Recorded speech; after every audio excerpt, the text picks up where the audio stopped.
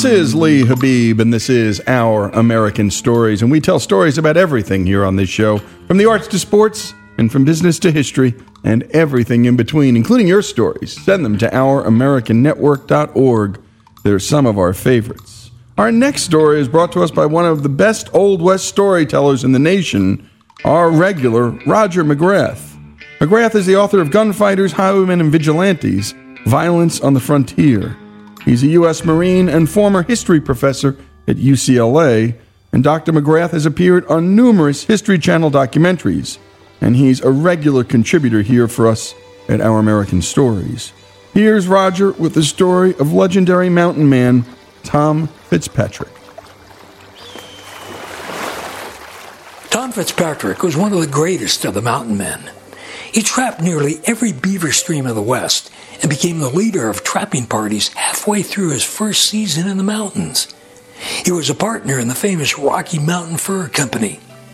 He made the effective discovery of South Pass. He guided the first pioneer settlers most of the way to California and others all the way to Oregon. He guided the first Catholic missionaries to the Pacific Northwest. He was a guide for John C. Fremont on his second expedition and a guide for Colonel Stephen Kearny during the Mexican War. He was Indian agent for the tribes of the High Plains. He did it all. Here's Dublin, Ireland's Miles Duncan. Miles is a historian specializing in 19th century Irish history and in the American West. I think he's probably the single most significant Irish-born figure in the history of the American West, and there were many significant Irish-born figures in that history. An Irishman who is virtually unknown in his own country, but is rightly celebrated in the USA. According to his biographer, Leroy Hafen, no other man is so representative of this epoch. Tom Fitzpatrick is born in County Cavan, Ireland in 1799. He has 2 brothers and 4 sisters. His ancestors had been large landowners, but because of their Irish nationalism, had suffered greatly under English rule and had their lands confiscated. Fitzpatrick sees that his opportunity lies in the new country across the Atlantic, the United States of America. When he is 16 years old, he leaves home and signs on as a deckhand on a merchant ship. For some time, he sails the high seas, but when his ship puts in at New Orleans, he leaves the life of a sailor behind. He makes his way up the Mississippi and settles in the booming frontier town of St. Louis. When he arrived in St. Louis, it coincided with the publication of one of the most famous advertisements in Western history, the ad in the St. Louis newspaper, the Missouri Republican, which was published in 1822. And that read, quote, "To enterprising young men, the subscriber wishes to engage 100 men to ascend the River Missouri to its source, there to be employed for 1, 2, or 3 years. The ad had been placed by the Lieutenant Governor of Missouri, William Henry Ashley, and he'd made a small fortune in the War of 1812 by manufacturing gunpowder, and he reckoned on making a real fortune, a big fortune, by supplying beaver fur to the milliners of the world. And Fitzpatrick, along with Western legends, 2 in particular, Jedediah Smith and Jim Bridger, joined Ashley's force. The expedition ascends the Missouri River, traps the beaver streams of the northern Rockies, and has a memorable and bloody battle with the Arikara Indians.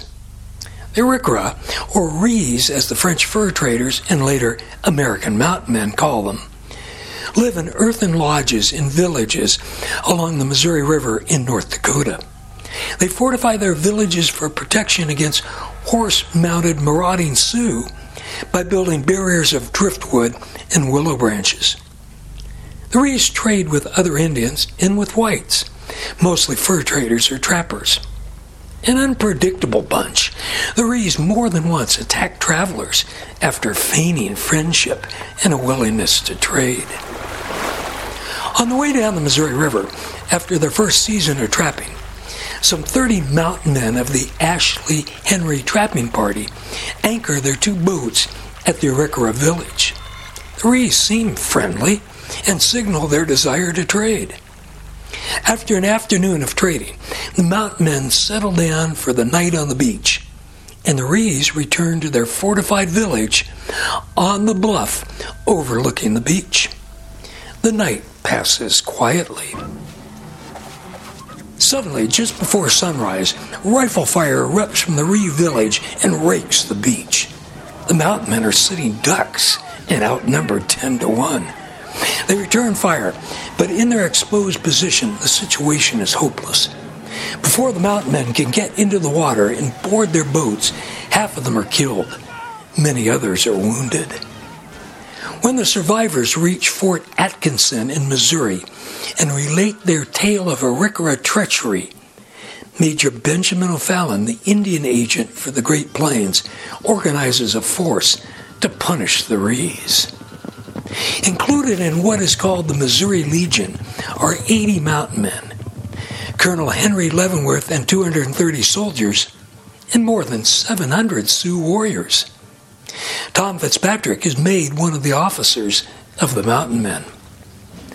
The Sioux see the expedition of the Missouri Legion as an opportunity to attack their old Arikara enemies. So great is the Sioux enthusiasm that they gallop ahead of the Missouri Legion and attack a group of Rees who are caught outside the fortification of their village.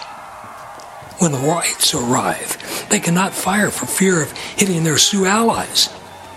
Seeing the mountain men and the soldiers take up positions around the village, the Rees retreat inside their fortifications.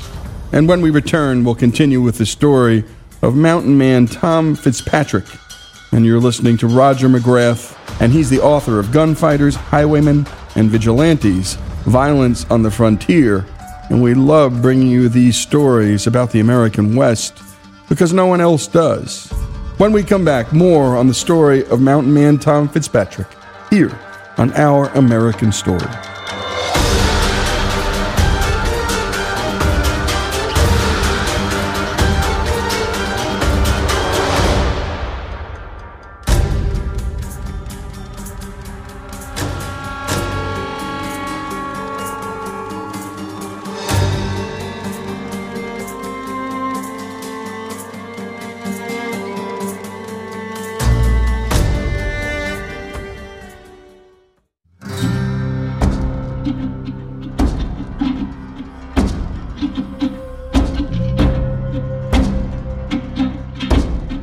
And we continue here with Our American Stories and the story of mountain man Tom Fitzpatrick.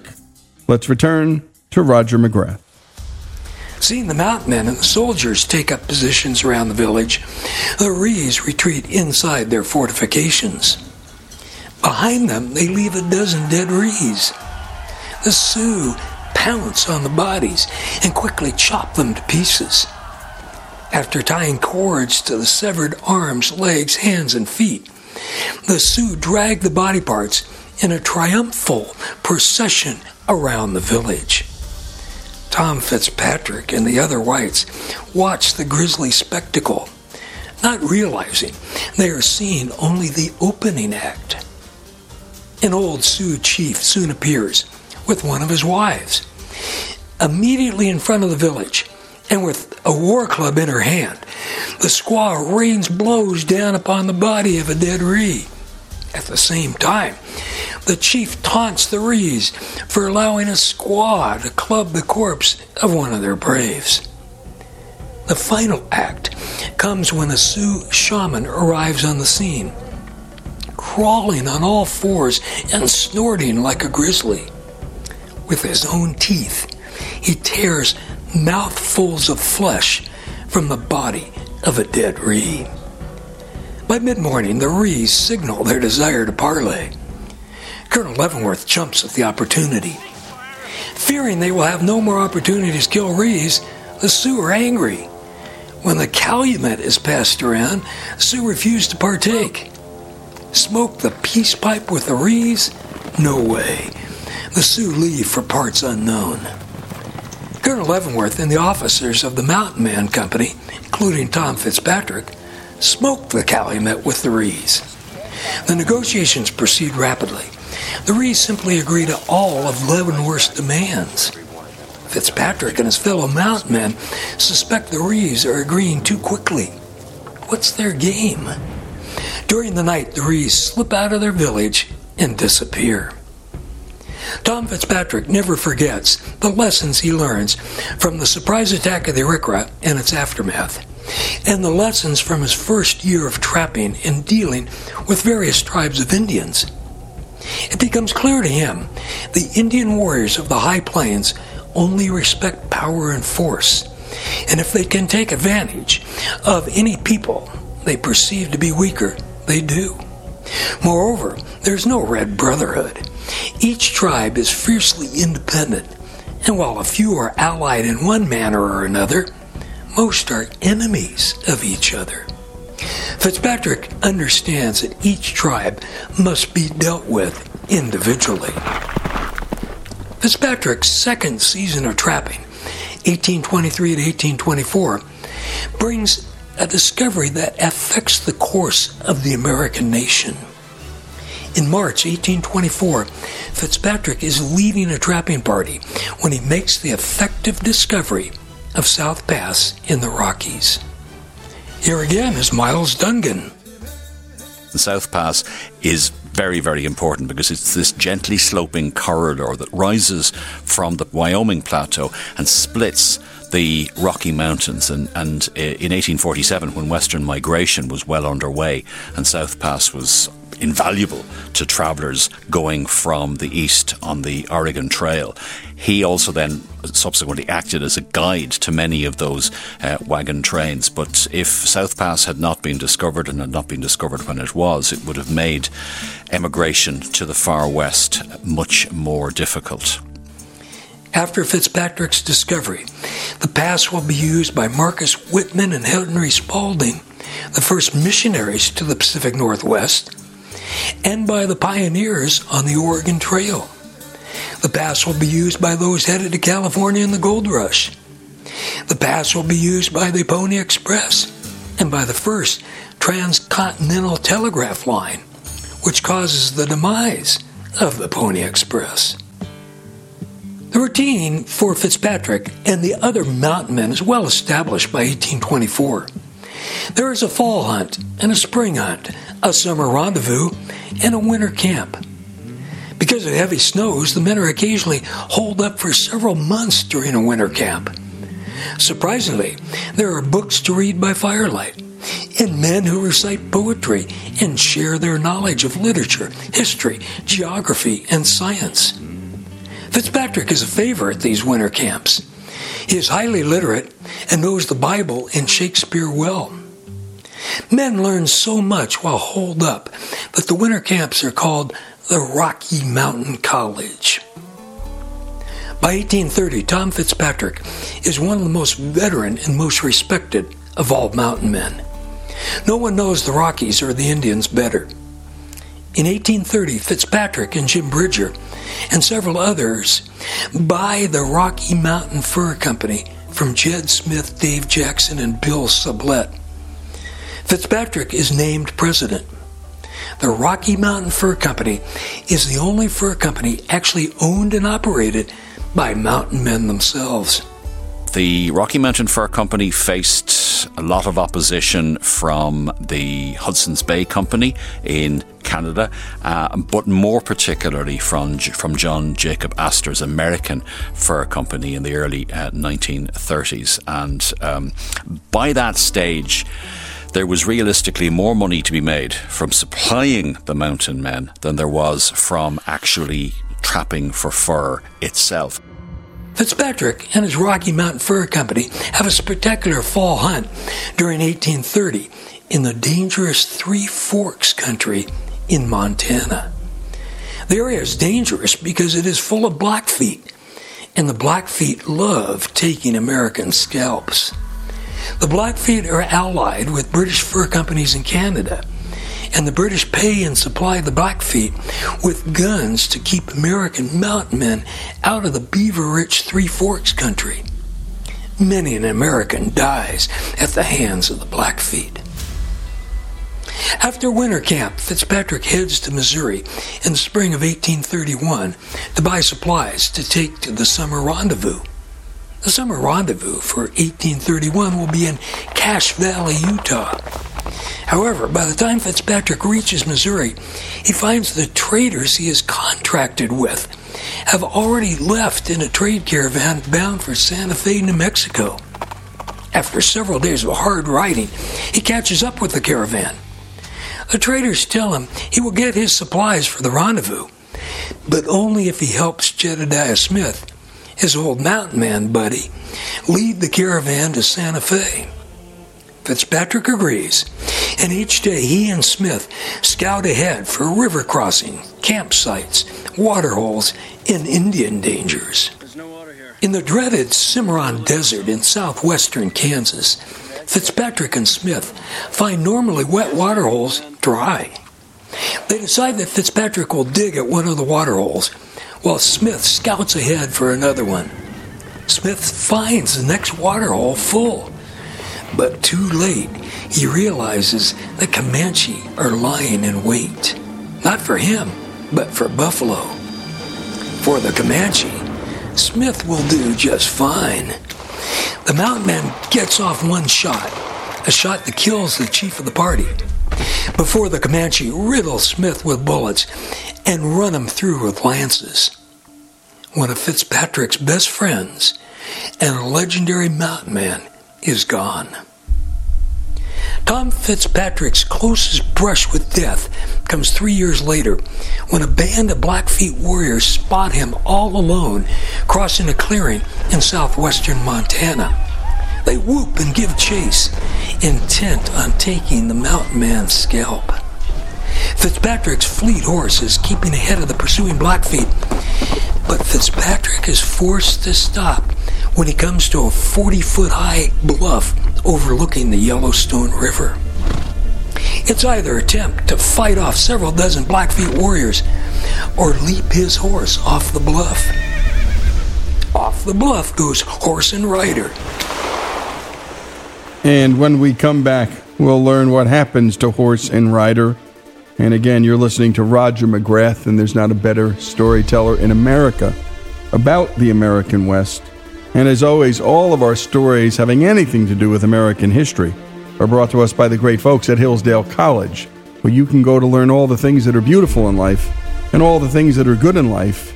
And if you can't get to Hillsdale, Hillsdale will come to you with their free and terrific online courses. Go to hillsdale.edu. That's hillsdale.edu. When we come back, we return to the story of mountain man Tom Fitzpatrick and with Roger McGrath here on Our American Stories.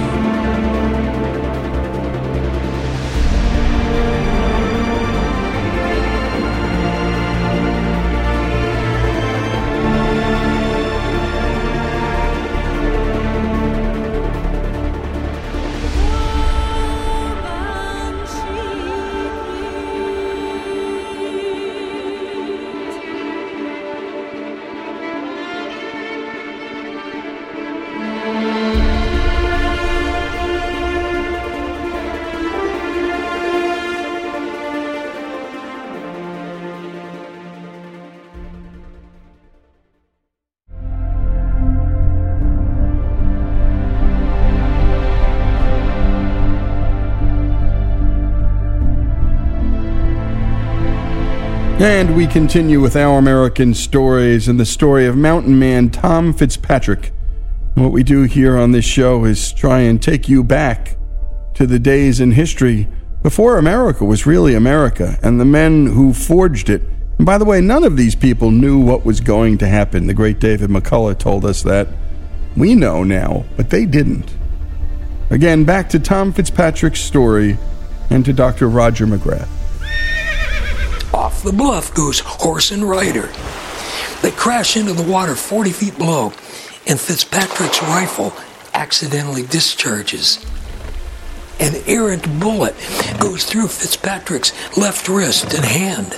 Fighting strong currents, Fitzpatrick makes it to the opposite shore and disappears into the woods.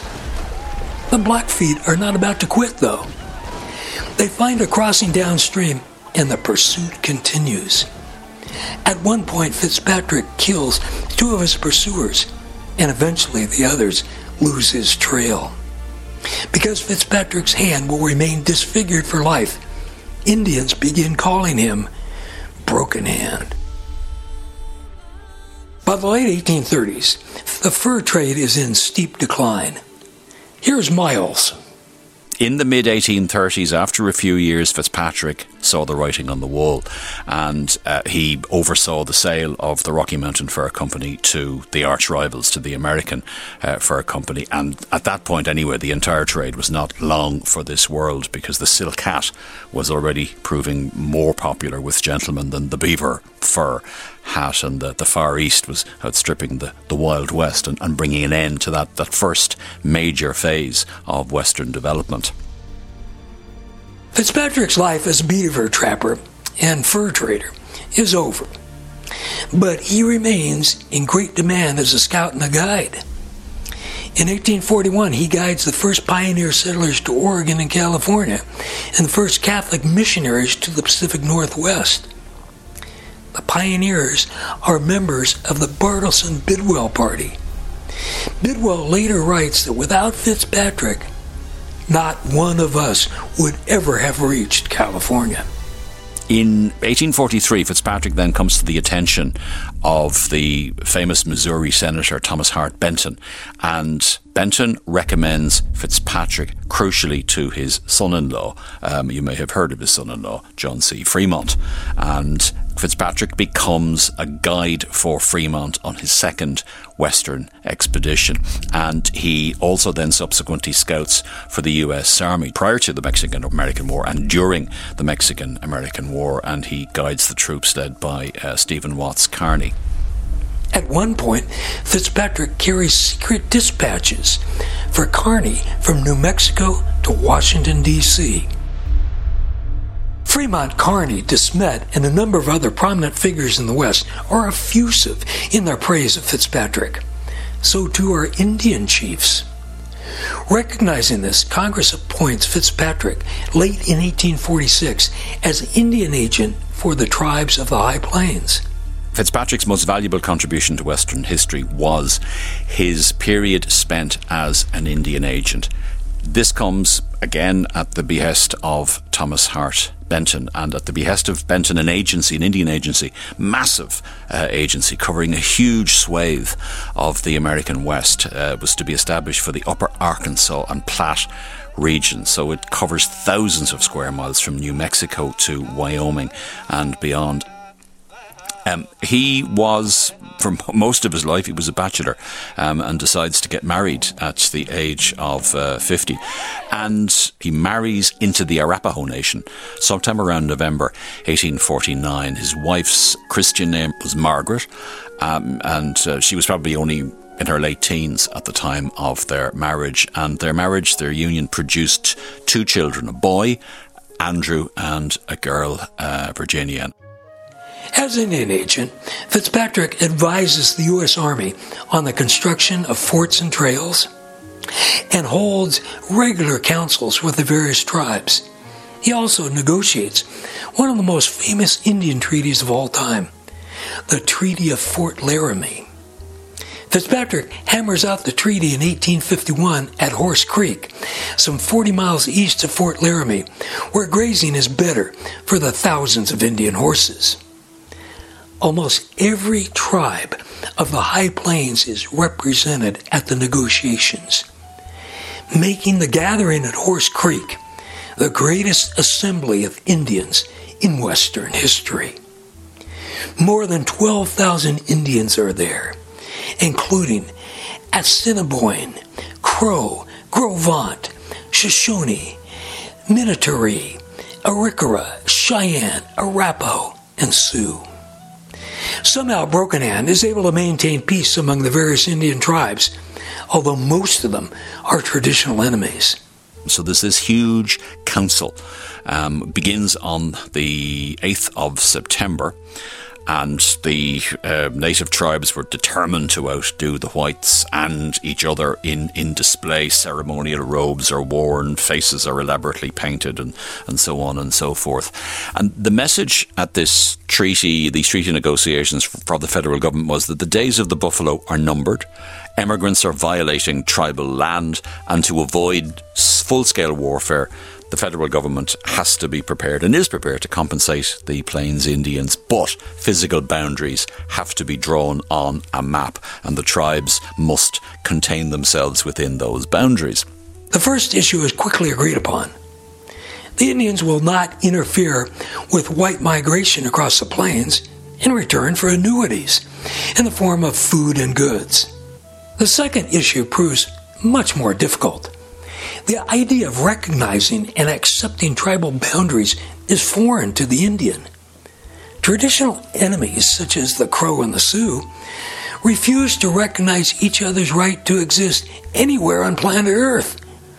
Although it took many days of difficult and delicate negotiations, somehow Broken Hand is able to get general tribal areas agreed upon.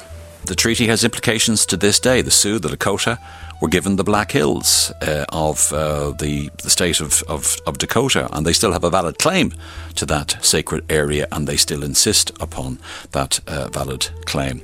One of his final reports was written in November 1853, and he's direct and he's opinionated as usual, which probably didn't make him very popular. He condemned the development of what would become the reservation policy. He wrote, "If penned up in small secluded colonies, they become hospital wards of cholera and smallpox and must be supported at an immense annual cost to the government. If no alteration is effected in their present state, the future has only starvation in store for them." And his solution was a radical one, which was the assimilation of the white and the native races. At the time Fitzpatrick hammers out the treaty, he is 52 years old. He is described as being of about medium height, of somewhat slender frame, though well-knit and muscular, alert, active, keen-sighted, and with good Irish color in his cheeks. At the age of 55, after surviving Indian battles, grizzly attacks, raging rivers, and mountain blizzards, Fitzpatrick catches a cold while in Washington, D.C. to discuss an Indian treaty and dies of pneumonia. The nation honors him by burying him in the Congressional Cemetery, making him the only mountain man to be so honored. And what terrific storytelling. A big thanks to Roger McGrath. He's the author of Gunfighters, Highwaymen, and Vigilantes, Violence on the Frontier, and a regular contributor for us here at Our American Stories. Also, a special thanks to Miles Dungan. Miles is from Dublin, Ireland, and is an historian specializing in 19th century Irish history and the American West. And my goodness, this isn't your glamorous version of the American West. It is ruled by force, it is dangerous, it is wild. Thank goodness it's not that way anymore. Mountain Man Tom Fitzpatrick's story, here on Our American Stories. A mountain man's a lonely man and he leaves a lot behind. It ought to have been different, but you oftentimes will find the story doesn't always go.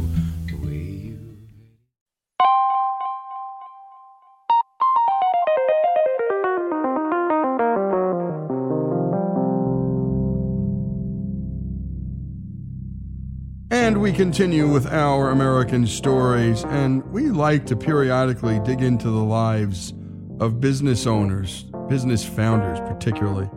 And we like to do that because, well, it's important to understand their lives, and they don't go around whining or complaining or describing the difficulties they face, the ups and the downs. One thing's for sure, towns can't survive without prospering places of employment. It's where tax bases come from. It's where meaning comes from. Without work and meaningful work, what is life? And so you're not going to hear stories like this anywhere else in the media. And we don't shine it up, but we just tell the stories. And this one today comes from Walter Blessey. He's the founder of Blessey Marine Services, who has over 700 employees, and they move our nation's oil and chemical products on our waterways. We've previously brought you his story as a part of our American Dreamers series, but today he brings us the story of a crisis that his company faced. This is Walter Blessey, owner and founder of Blessey Marine speaking. I just want to tell a little story about life and appreciation that touched me greatly. Back some years ago, maybe 4 or so, our biggest customer in the marine business that charters tows and barges from us came to us and wanted us to lower rates as the market had collapsed. We had 7 years left on our contract with no outs for them other than our non-performance.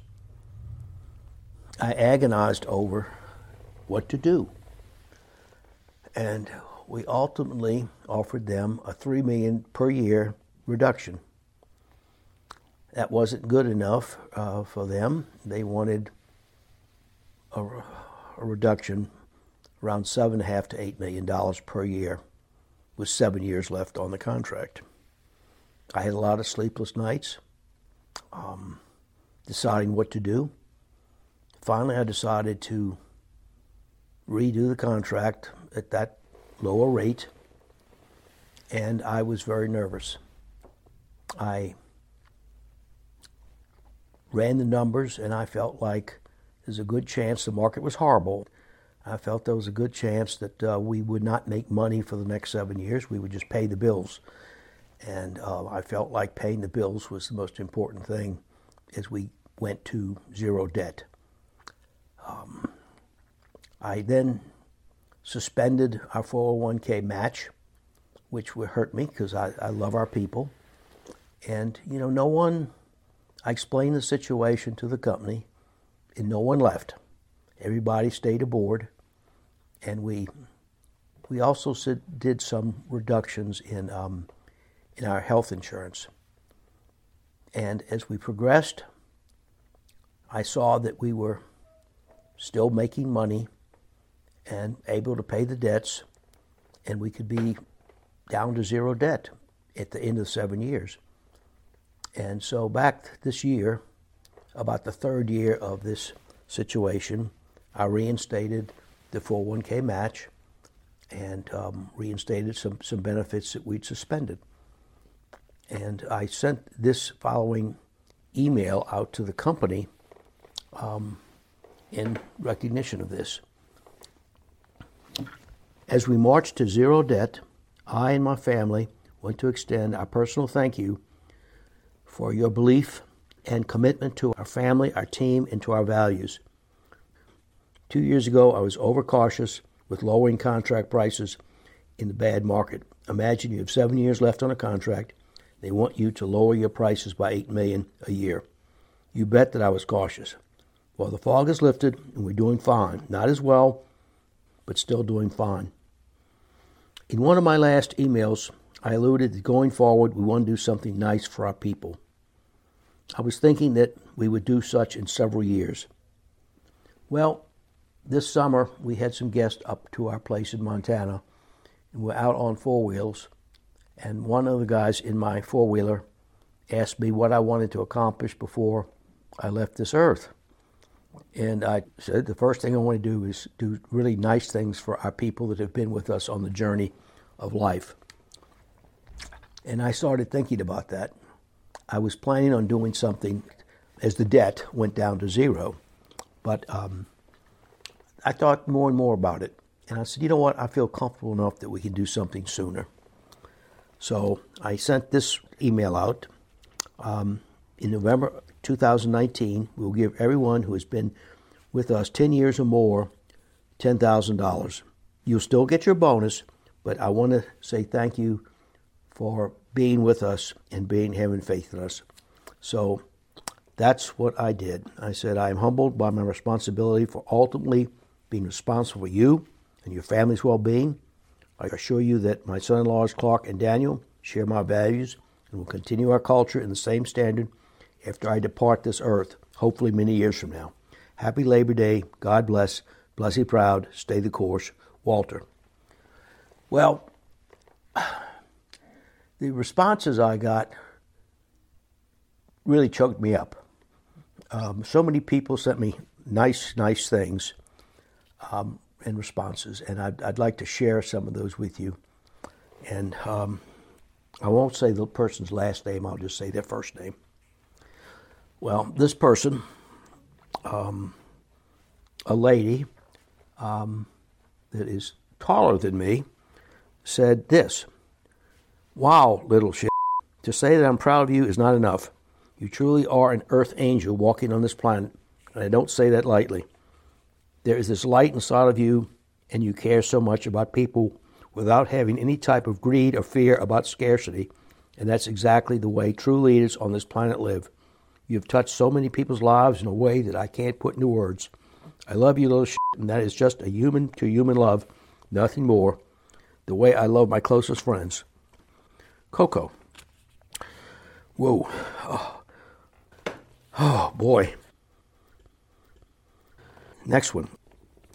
"Walter, I've been so stressed about my financial situation, I've tried to sleep the entire weekend away. But during my waking time, I've been praying and having faith that God has this, that He would get me through this challenge, knowing He has gotten me through the way worse than money issues. This email from you has turned it around for me. You are truly God sent into my life, because without your generosity and my job, I'm not sure what kind of situation I may have myself into. Thank you from my heart. I sit crying tears of hope and tremendous gratitude. Love to you and your family. Regards, Wendy."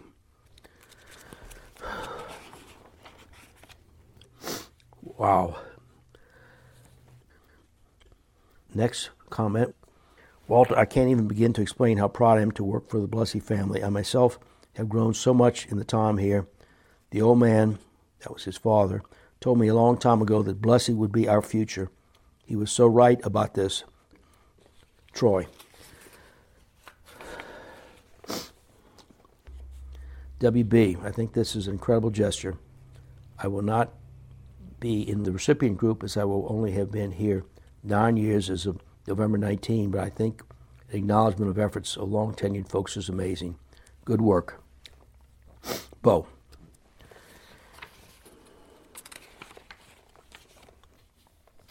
"Your generosity simply amazes me, and you never cease to amaze me. Your phone call caught me off guard, and now your email has floored me. I'm always grateful to work for you and your company. As I stated on our phone conversation, I was not upset by your measures to be cautious.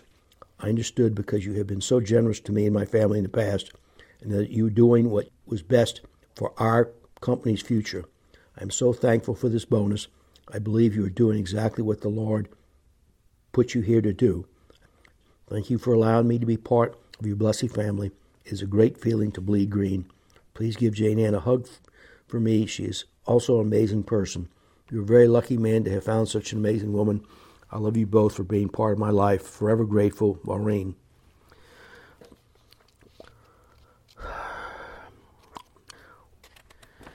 So, as I read those responses, I stumbled a bit because I was tearing up. I found that in life, running a company, being responsible for all these people, folks are going to understand if you're sincere or not. They're going to understand if you're a BSer or not. And in the marine business particularly, you have to have people that care. A captain leaves with his boat and his crew. He has millions of dollars of product, millions of dollars of equipment, and he's gone. He's not in the office where you can look at him. He's out anywhere from St. Paul, Minnesota to Brownsville, Texas to St. Marks, Florida. So we have 75 boats and about 180 barges, and it takes a team to make it happen. And I wanted to express that.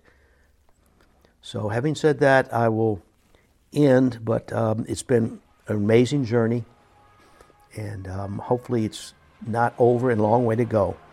So thank you, and if as an employer, be a good boss, be a loving boss, be a caring boss. And great job, as always, to Alex for getting that done. Alex pointed out to me just a second ago that there were many, many more emails on Walter's desk. By the way, you heard him mention that there was debt in the company and they were looking forward to paying that down. $700 million worth of capital investments in that business. That money went to buy barges. Those were companies that employed people. Towboats.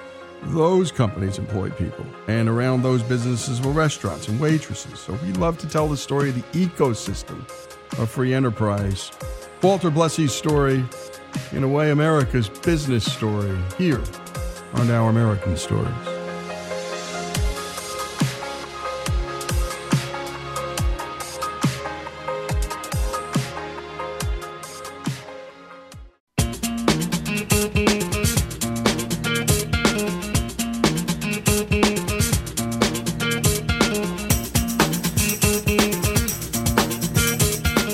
This is Our American Stories, where we love to tell stories about everything, from the arts to commerce to history, and sometimes some tough stories and some sad stories about loss, eulogies, and then, well, whatever happened to whomever? Whatever happened to that guy, that girl, that actor, that actress, that musician? We love those stories too, and this is one of them. Like his spectacular passes and jaw-dropping runs, Michael Vick's path of redemption, well, it seemed endless. His life, it was a dance between triumph and trouble on and off the field. This 4-time Pro Bowl quarterback was the most thrilling player of a generation, and he became the most reviled. Vick grew up in the roughest part of Newport News, Virginia, also known as Bad News. Michael lived in the Ridley Circle housing projects, where gangs, drugs, and pit bulls were just white noise. It was here where he witnessed 2 local boys become professional athletes, NFL quarterback Aaron Brooks and NBA All-Star Allen Iverson. Vick knew football was his way out. By 2004, at the age of 24, Vick was the NFL's main attraction. Atlanta Falcons owner Arthur Blank rewarded Vick with a record $130 million contract. His dad, he didn't pay any attention to the kids. You know, I did everything. My dad liked to run the streets. You know, my dad liked to do his thing. My dad really went down the wrong path. Growing up with a dad that was on drugs, that was abusive to his mother. It's some things that he probably wanted from that relationship but just couldn't get. It's like, is this the road that I take in life? Is this the road that I want to take in life? With the first selection in the 2001 NFL Draft, the Atlanta Falcons select Michael Vick, quarterback, Virginia Tech. Oh, baby, the Vick era is here. There's just not that many that can play quarterback the way he could play quarterback. Oh, what a throw by Vick. It just looked like something out of a video game. Out there freestyling, just doing crazy things. This guy is a big-time player. He was just so much faster than anybody else on that field. I'm sure when he was a kid and played tag, he was never it.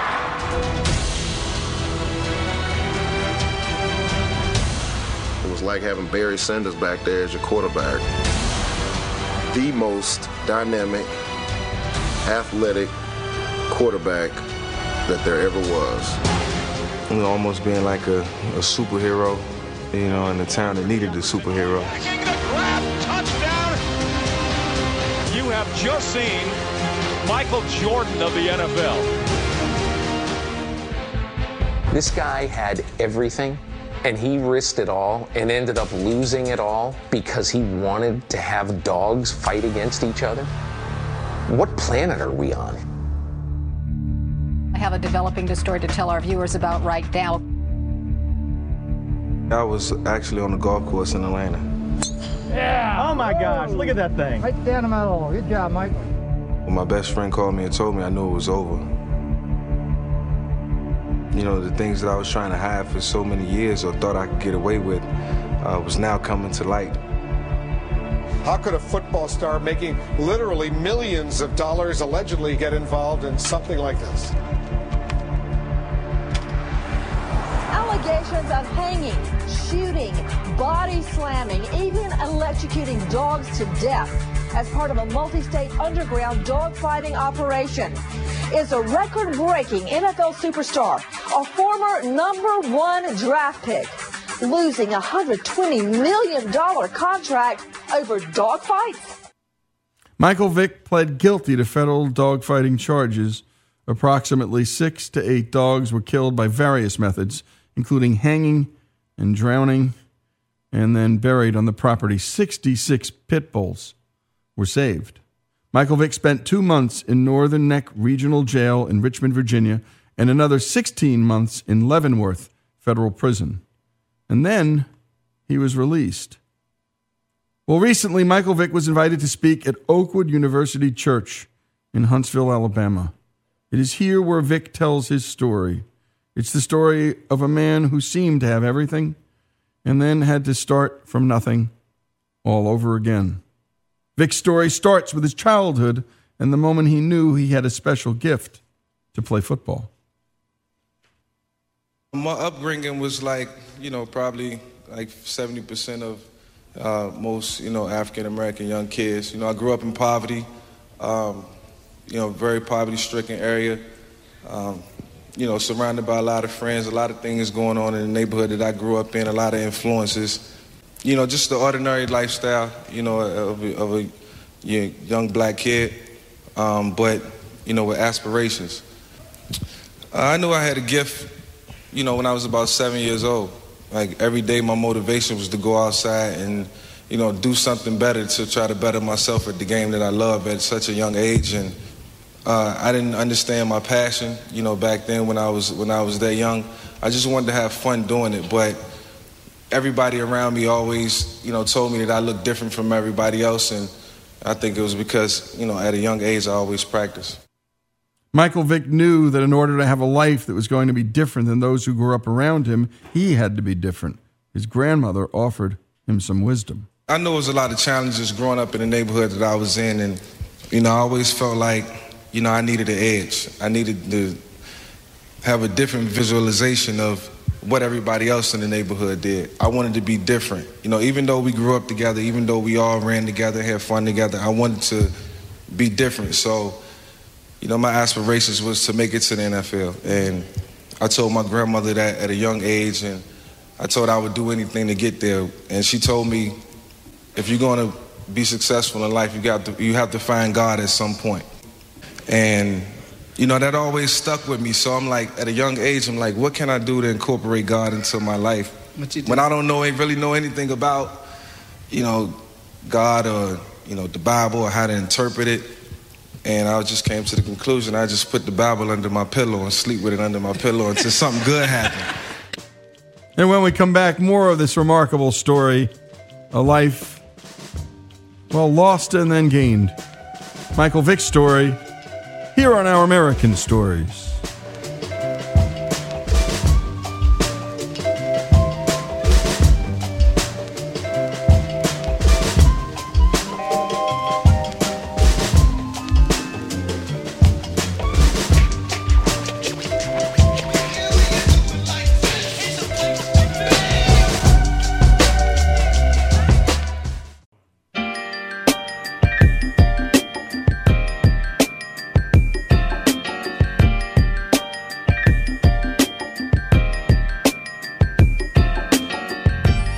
This is Our American Stories. We continue with the story of Michael Vick. The rest of the story, as most of you probably have heard about his athletic prowess and how he squandered it all. I'm sure you heard what he did to those dogs, and you hated him for it, because the country hated this guy. And so we had just heard from him at a church, and this was him telling his story to the people in that church, and he's going around the country telling his story now to young people, old people, anyone who will listen. Actually, how did you get there, right? How do you get from being the highest paid athlete in NFL history to killing dogs? And what's going on in your head that you'd allow that to happen? We just heard about the advice his grandmother had given him, that if you want to be successful in life, you've got to bring God into your life.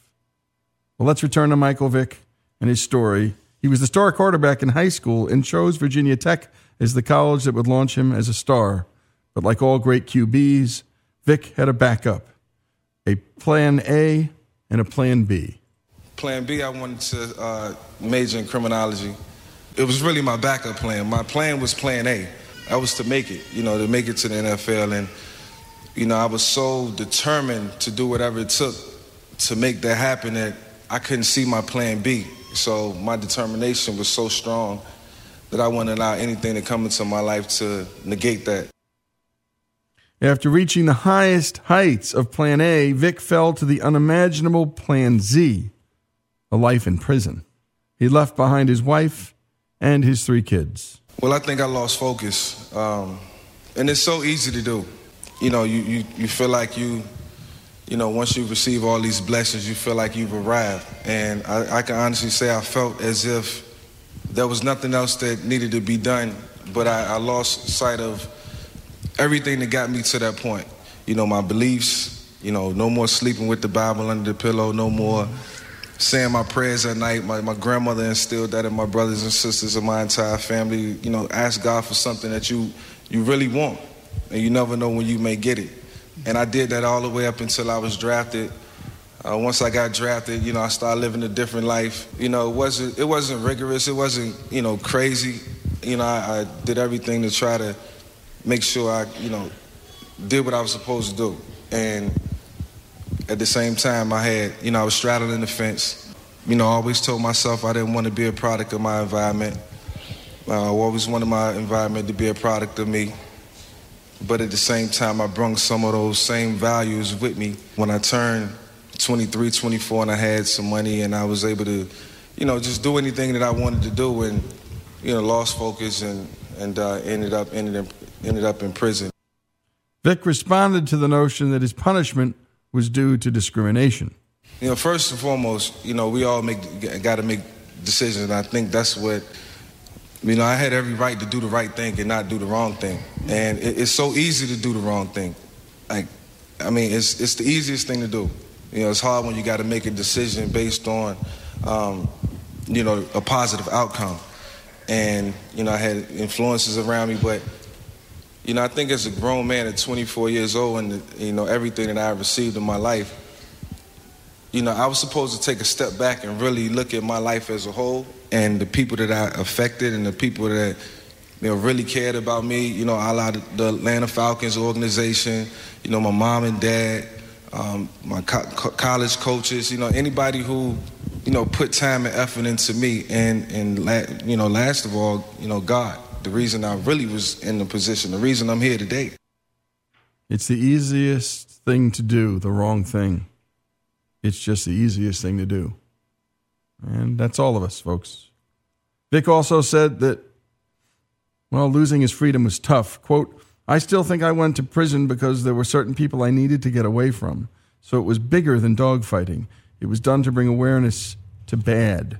It was done to show that regardless of who you are, you will get punished and you are not above the law. And for me, it was a message of don't lose sight of how you got here. Stay humble. Here's Vic on day 1 in prison. When I first got into prison, when they first closed the door, it was like a dream. And, at that point, I felt like everything in life, has to have an expiration date that's not positive. The things that I was doing, I was not going to stop. So that was my expiration date when that door closed. I wanted to get out so bad. It was out of my control. And the only thing I could do was just kind of, look up and think about what I had done and, kind of ask God to forgive me for what I had done and ask God to help me. And I wanted it all right then.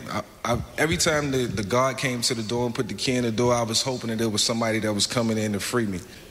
And that was just the first day. And I that was the first day. I ended up doing 465 more after that. My goodness. But prison was his expiration date. That is, of course, the old Michael Vick. He looked to God, but it didn't take long for him to realize that God wasn't going to unlock his cell and live his life for him. Vic realized his life required personal responsibility and obedience. I always looked at myself as, God's child. I'm praying at night, like saying the hardest prayers that I can pray. But I know it's a mutual respect and a relationship that you have to have with God. I didn't want to disrespect that relationship and put a strain on it. So, I just told myself I got to be patient. Those doors are not going to open when I want them to. And, I have to, put my focus on things that's going to be positive reinforcement when I get out. And, it wasn't until then when they opened the doors and they let me out, it was a new era for me, in my whole walk. Vic discussed overcoming life's obstacles. It was so far-fetched, because all you hear about is the reasons that you can't make it. You're small, the NFL doesn't, they have a limited number of black quarterbacks, which is, something that, is should be overlooked, and something that I wanted to change, and I did, and I was just kind of able to just shift my focus to, doing all the right things, and I did it, but just in the position that I was in, why would you risk that? Why would you sacrifice that for things that, really didn't make no sense, or was morally wrong? And, so I'd look at it in that sense. I felt like I should have been more of a mature person and should have been able to not be a product of my environment, which I didn't want to be. Here are some things that have changed about post-prison Michael Vick and what his plans are post-football. I try to think before I speak. I try to think before I react. I try to weigh all the options, pros and cons, before any decision is made on anything in my life. I think I'm a better teacher, starting with my kids, and, a better leader, in the locker room. And just, with my overall family, I feel like I'm responsible for them. And every decision that they make, I want it to be a reflection of themselves and a reflection of me. So that's a great responsibility within itself. And I feel like it's more out there for me. I feel like football was just only a facet of my life, and I was able to accomplish that goal. And I think it's time to kind of put that to rest and try to figure out what my next calling is. And I'm just going to let it flow and let it come. I'm not going to rush it. I'm not going to ask God to give it all to me at one time. I'm just let it happen. And he's letting it happen. And again, this talk was at Oakwood University Church in Huntsville, Alabama. And he's showing up at churches and gatherings around the country. And I think it's almost going to be a ministry of sorts for him, talking to young men about their choices, especially when they get blessings, because that's when you can really just throw everything away. And talking about that environment, and you don't have to be a product of your environment. It's nonsense. You can actually affect the environment, and you've got to teach people this, or, well, what other options are there for them? Michael Vick's story, by the way, after serving his sentence, he signed with the Philadelphia Eagles in 2009. As a member of the Eagles for 5 years, he enjoyed the greatest statistical season of his career and was named to the 4th Pro Bowl in 2010. His official retirement from professional football came in 2017, and he was immediately hired by Fox Sports as an analyst for Fox NFL Kickoff. Michael Vick's story, by the way, we just love because, well, if you believe in redemption, and you don't have to be a person of faith to believe in it, then you're rooting for people when they make bad decisions. And here on this show, we root for people all the way through, all the way down the line.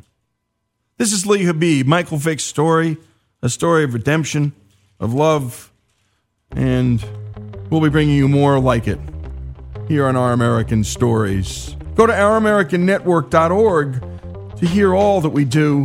Share it with friends. And if you have stories like this in your life, and I know you do, you just do, share them. Don't be ashamed of them. Share them loud. Own your failures. Own your mistakes. It makes you more human. It allows you to connect with your fellow man. Again, this is Our American Story.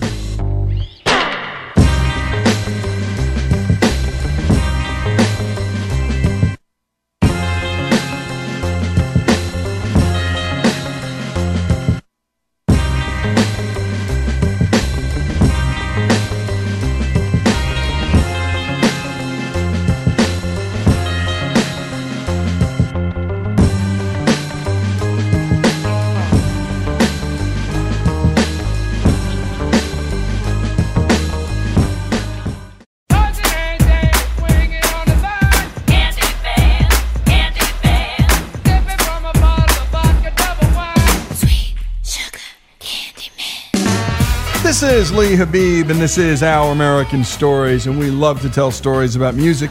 One of our favorite recurring segments is the story of a song.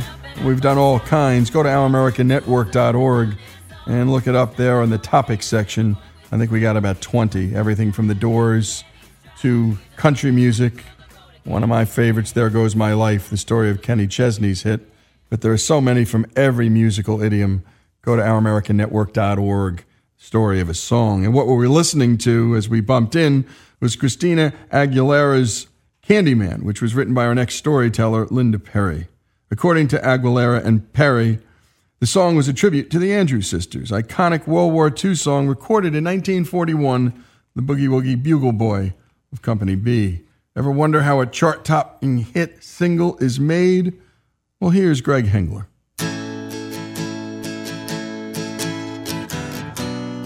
Most of our story of a songs have been based on timeless and relatively deep songs.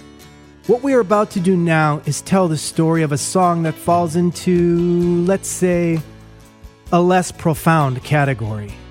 To tell this story is former lead singer and songwriter of the early 90s rock group, Four Non Blondes, Linda Perry. Remember them?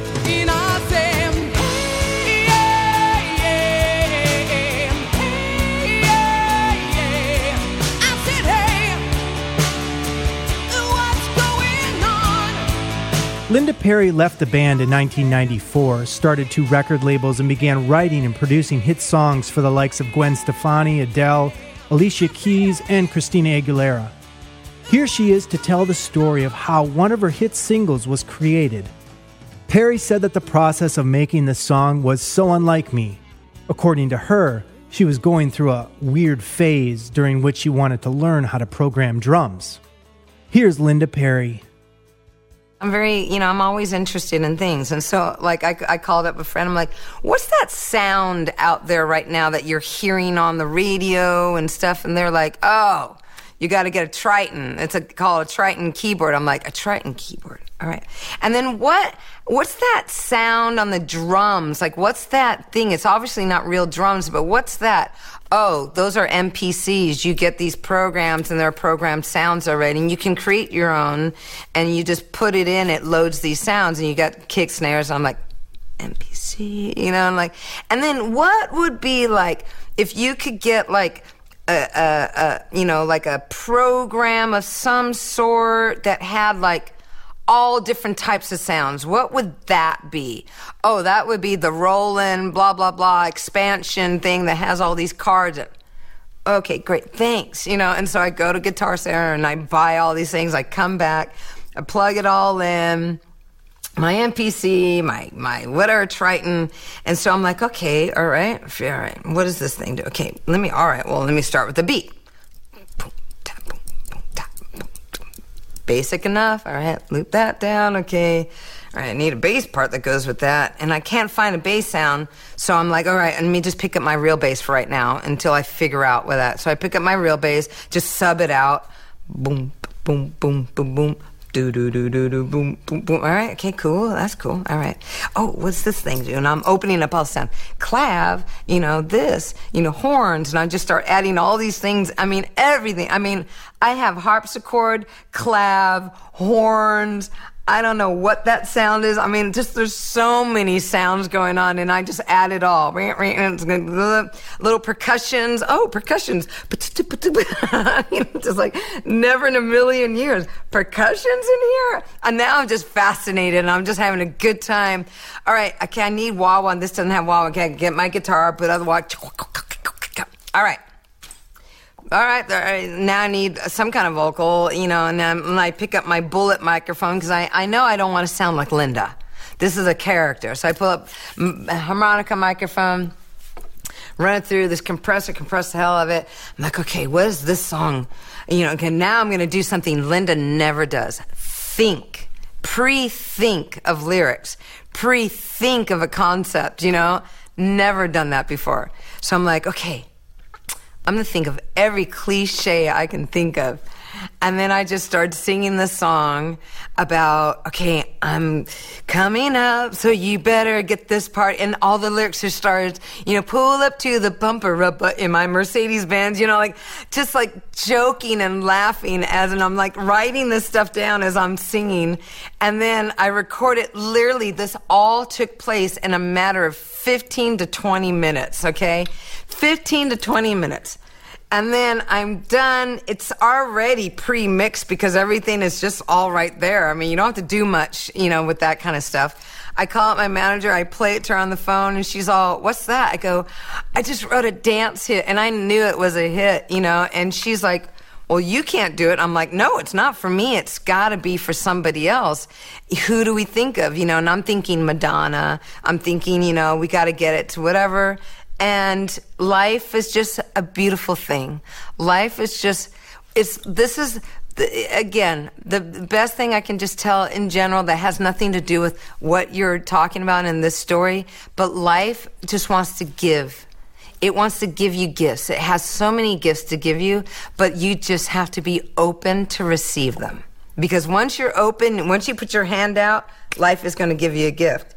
A week later, this crazy girl calls me, leaving this radical message on my machine. It sounds like a nut, like, I don't know what this girl's going on. Are you Linda from Four Non Blonde? I think she's a fan. It sounds like, who is this? My name's Pink. I'm whatever. And I start asking, do you know Pink? Oh, yeah, this girl. She's a white chick, R&B girl, pink hair. And then this video comes on, and I'm seeing this, there you go, bling, bling, ching, ching. And I'm like, no, this girl, she's got the wrong girl. Like, she wants to write with me or wants me to sing on her album. That's it. And when I met her, I was like, it was like we connected. Bam. And then I played her Get the Party Started. I gave it to her. And I think it was 2 days later, she called me back, or the L.A. Reid called my manager or something like that and said, we got our first single. Is Linda interested in writing some more with her?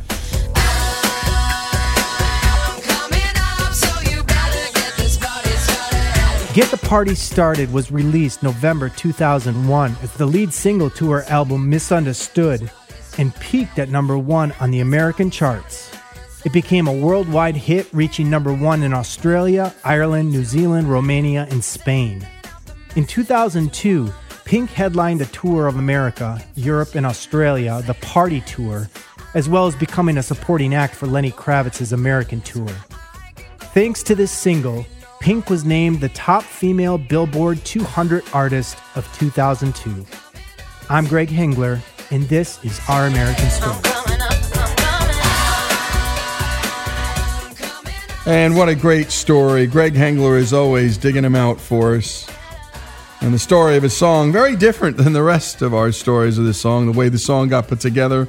I remember when this song came out and the girls would just rush to the dance floor. I never figured out why women rush to some songs and not others. Guys don't generally rush out onto the dance floor. They follow, and they follow the lead and do their best, I think, most of us, to just come along and move along and dance along. But great storytelling as always, Greg. And by the way, the next time anyone talks to you about the Constitution or the founders and it seems so ephemeral to you, a discussion about it, remember it was Benjamin Franklin during the constitutional debates who insisted that property rights and intellectual property rights be protected.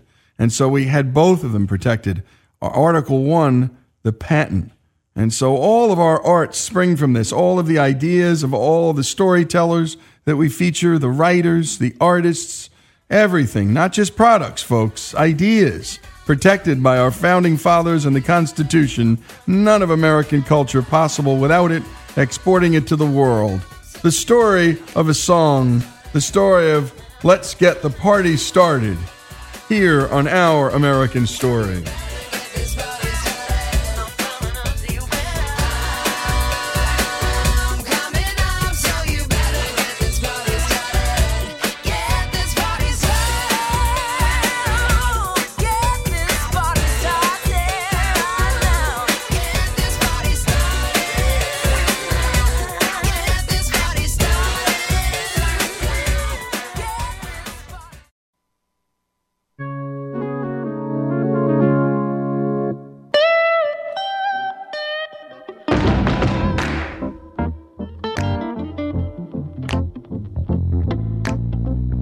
This is Our American Stories, and it's time to hear the story of one of the more unusual figures in American history.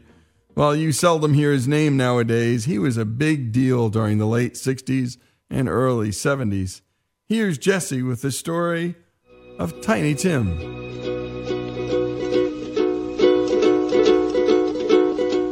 Tiptoe through the window, by the window, that is where I'll be. Come tiptoe through the tulips with me.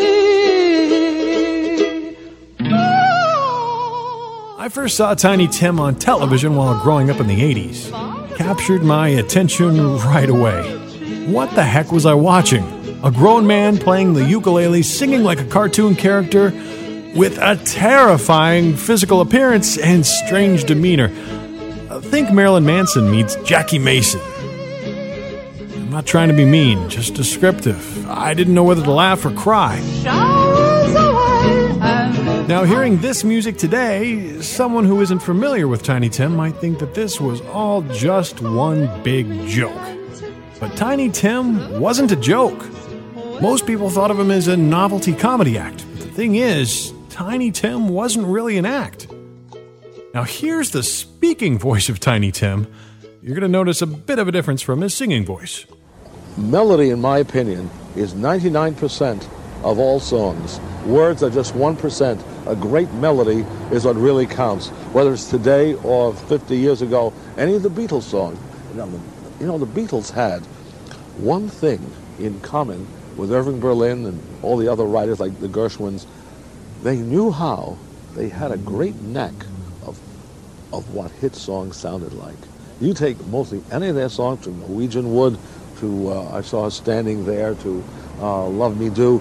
Every one of these songs can be remembered. They just had a knack of writing hit songs. In April of 1932, he was born Herbert Buckingham Carey in Manhattan. His mother, a Polish Jew. His father, a Lebanese Catholic. Tiny Tim displayed musical talent at a very young age. At 5 years old, his father gave him a vintage wind-up gramophone and a 78 RPM record of Beautiful Ohio by Henry Bird. Long, long ago, someone I know had a little red canoe in its room for only two. Tiny Tim would sit for hours listening to this record. At the age of 6, he began teaching himself to play guitar. By his preteen years, he developed a passion for records, specifically those from the 1900s through the 1930s.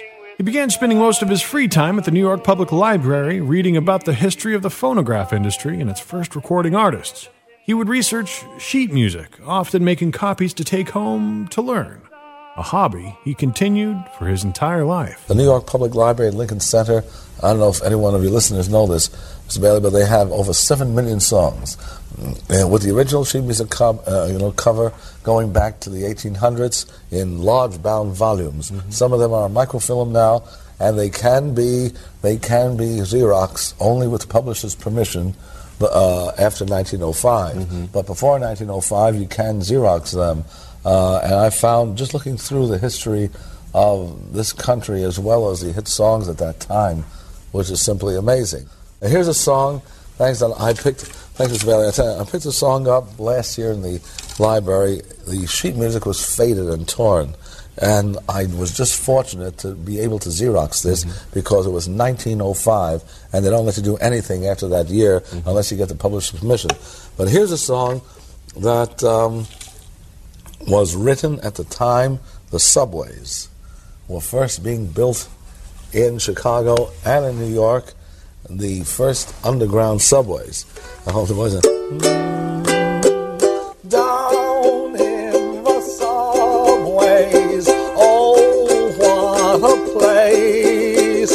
Under the Isle of Manhattan, speeding through space. Just the place for swooning all the season round. Way down in the subway, we underneath the ground. At 11 years old, Tiny Tim began learning how to play the violin and the mandolin, soon moving on to what would be considered his signature instrument, the ukulele.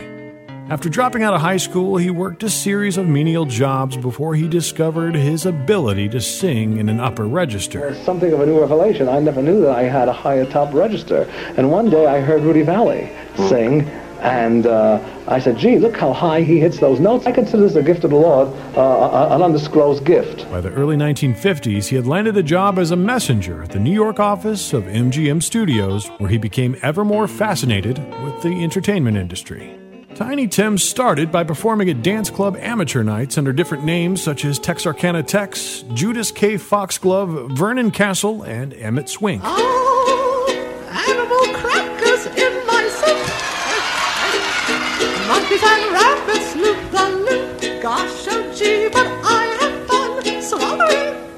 Oh, when they're inside me where it's dark, I walk around like Noah's Ark. I stuff my tummy like a goat, but animal crackers in my soup. Now, to stand out from the crowd of performers, Tiny Tim would wear crazy outfits. And after seeing an old poster of a long-haired Rudolph Valentino, Tiny Tim grew his own hair out to shoulder length and wore pasty white facial makeup.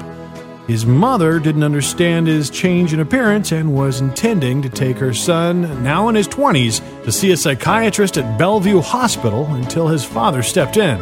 You see, back in the day, if your mom took you to Bellevue, you were pretty much certified crazy. She left me with the herpes. Now why did she do that? Last night I sat upon a chair and gave it to the cat. The cat gave it to Rover and to the mousey too. The mousey gave it to the bird. I don't know what to do. Thank God his dad intervened. By 1968, his first album, God Bless Tiny Tim, was released. It contained an orchestrated version of Tiptoe Through the Tulips, which became a hit after being released as a single.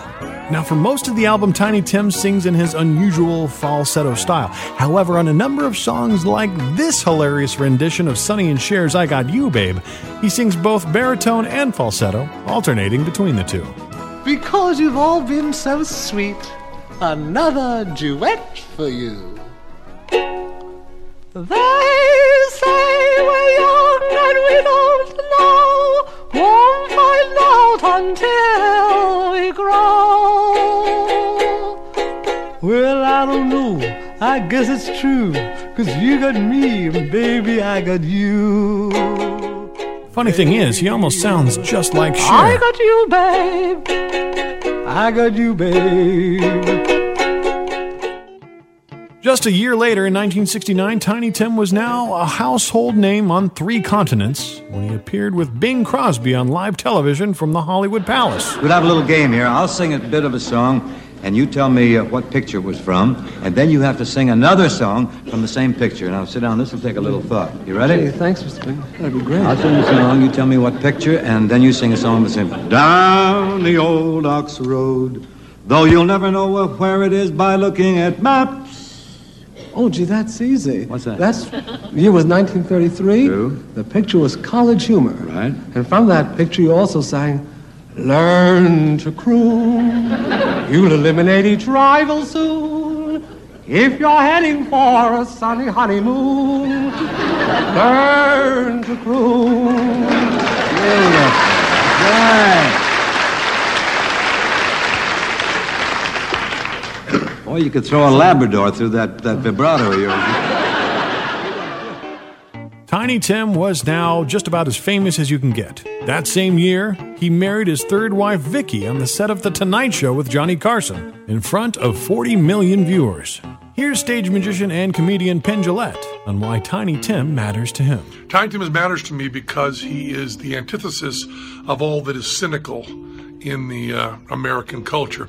There was this time in the late 60s when all of America decided to embrace, whether with a wink or whether without a wink, someone who is truly different, who is truly eccentric. And all the people that have reason to be cynical, Lenny Bruce, Frank Sinatra, Bob Dylan, John Lennon, Johnny Carson, Bing Crosby, Howard Stern, they all melted in front of Tiny Tim. Bob Dylan seemed to think he was the only real person that Bob Dylan ever met. Bob Dylan met a lot of people. On September 28, 1996, Tiny Tim suffered a heart attack just as he began singing at a ukulele festival in Montauk, Massachusetts. He was hospitalized for 3 weeks before being discharged and told never to play again on stage. Tiny Tim ignored the advice. On November 30th of 1996, he was playing at a gala benefit hosted by the Women's Club of Minneapolis. While performing his last number of the evening, he suffered another heart attack on stage in the middle of a rendition of his hit, Tiptoe Through the Tulips. When he collapsed and never regained consciousness, Tiny Tim was pronounced dead nearly an hour later. And that is the story of Tiny Tim. Never hit your grandma with a shovel. It makes a bad impression on her mind. One of a kind, unabashedly himself. Strange. American. This is Our American Story. All I want is $50 million. And great job on that, Jesse. And if you can, go to YouTube, Google Tiny Tim and Johnny Carson, and you'll understand what Penn Jillette was saying. Tiny Tim's story here on Our American Stories. And we're living in the magic river gold.